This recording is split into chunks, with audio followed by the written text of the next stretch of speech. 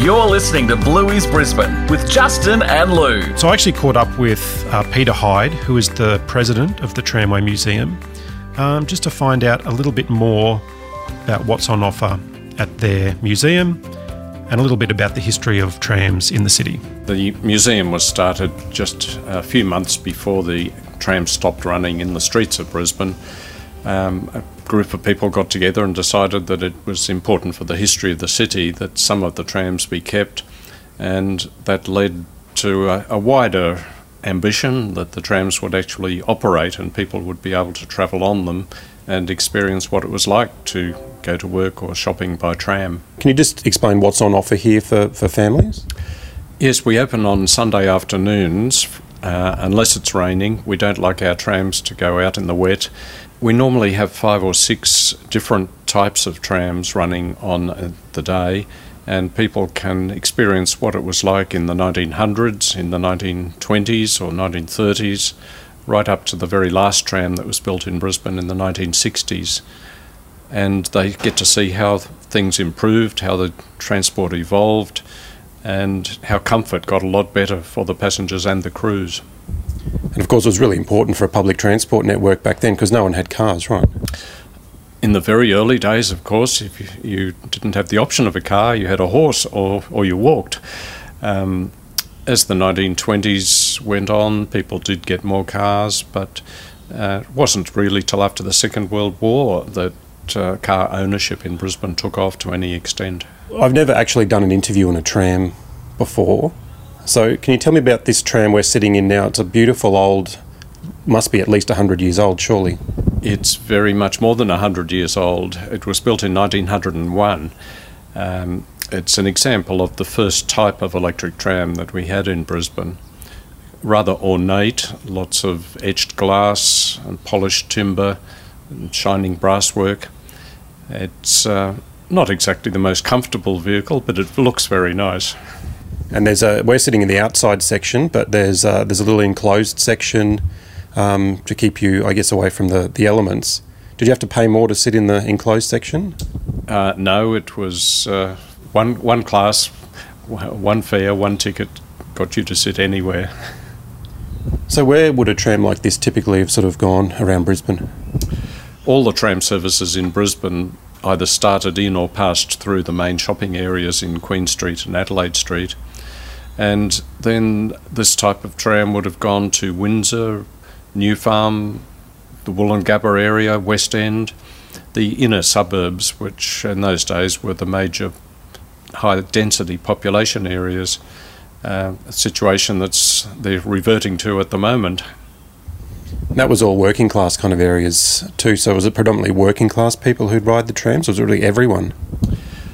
In Brisbane, it was everyone rode the trams.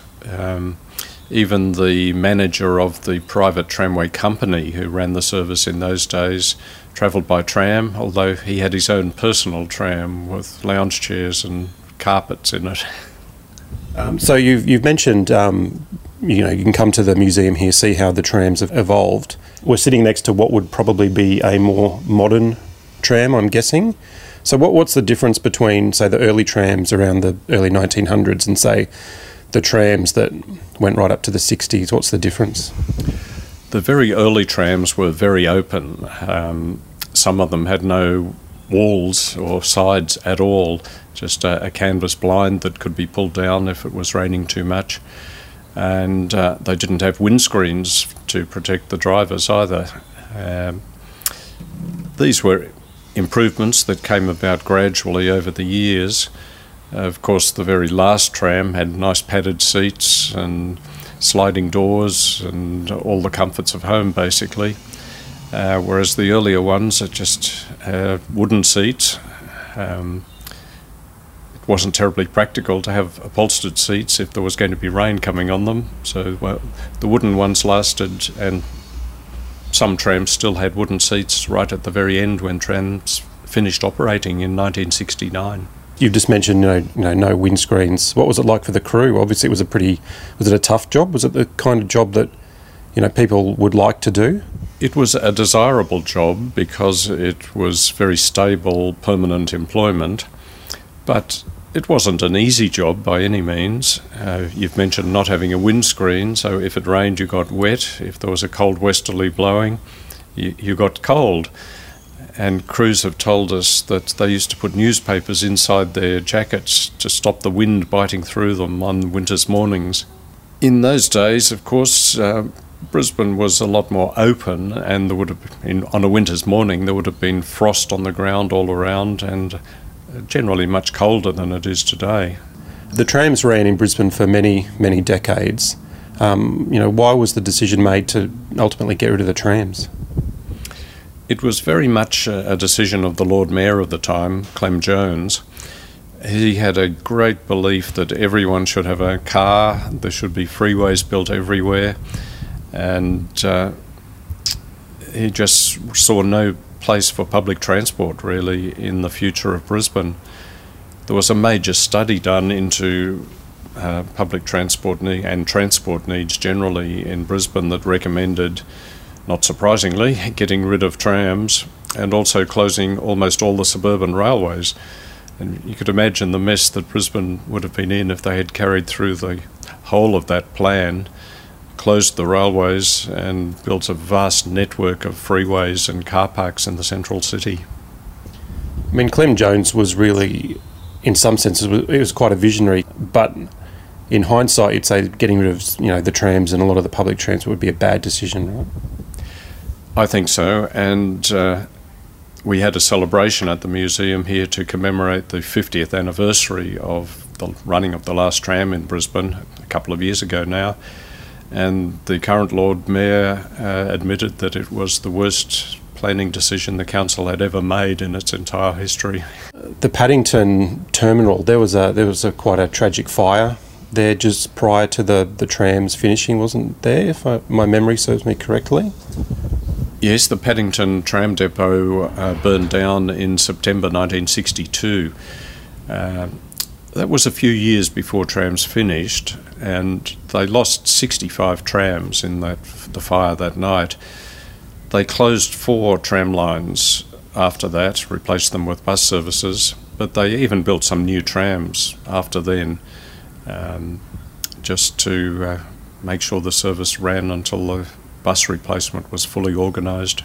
We've got the Cross River Rail project, a big sort of infrastructure project happening at the moment. Do you think there's any chance that Brisbane could see trams again, or a light rail network, maybe similar to what they've done on the Gold Coast? The success of the Gold Coast operation is acknowledged by almost everybody, and the busway network in Brisbane has been built with provision for conversion to light rail at some future stage. We would hope that it will happen, but I don't think it will happen soon. The cost of putting in the Gold Coast light rail was quite enormous, and the other cities that have built them around Australia lately, like Canberra or Newcastle or Sydney, have vastly underestimated the costs up front.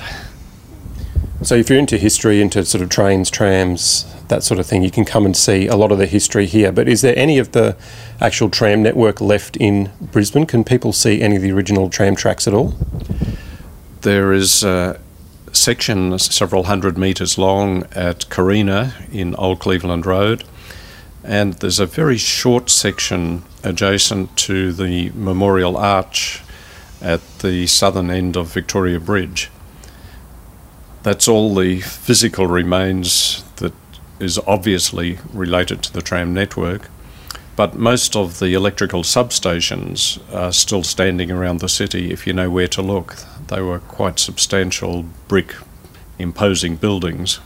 So just to finish up, you've been involved in the museum here since the beginning, so a long time.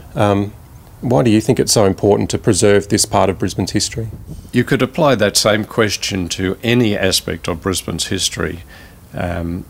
People enjoy reliving the time of their parents and grandparents. They can see how these past events have led to the nature of the city at the present time, and possibly give an indication of how the city will continue to develop in the future. Well, thank you so much for your time, and thanks for showing us this beautiful old tram. It's our pleasure, and I hope people come out and have pleasure themselves in travelling on the trams at the museum. The podcast showing off the best of Brisbane for real life. This is Bluey's Brisbane with Justin and Lou.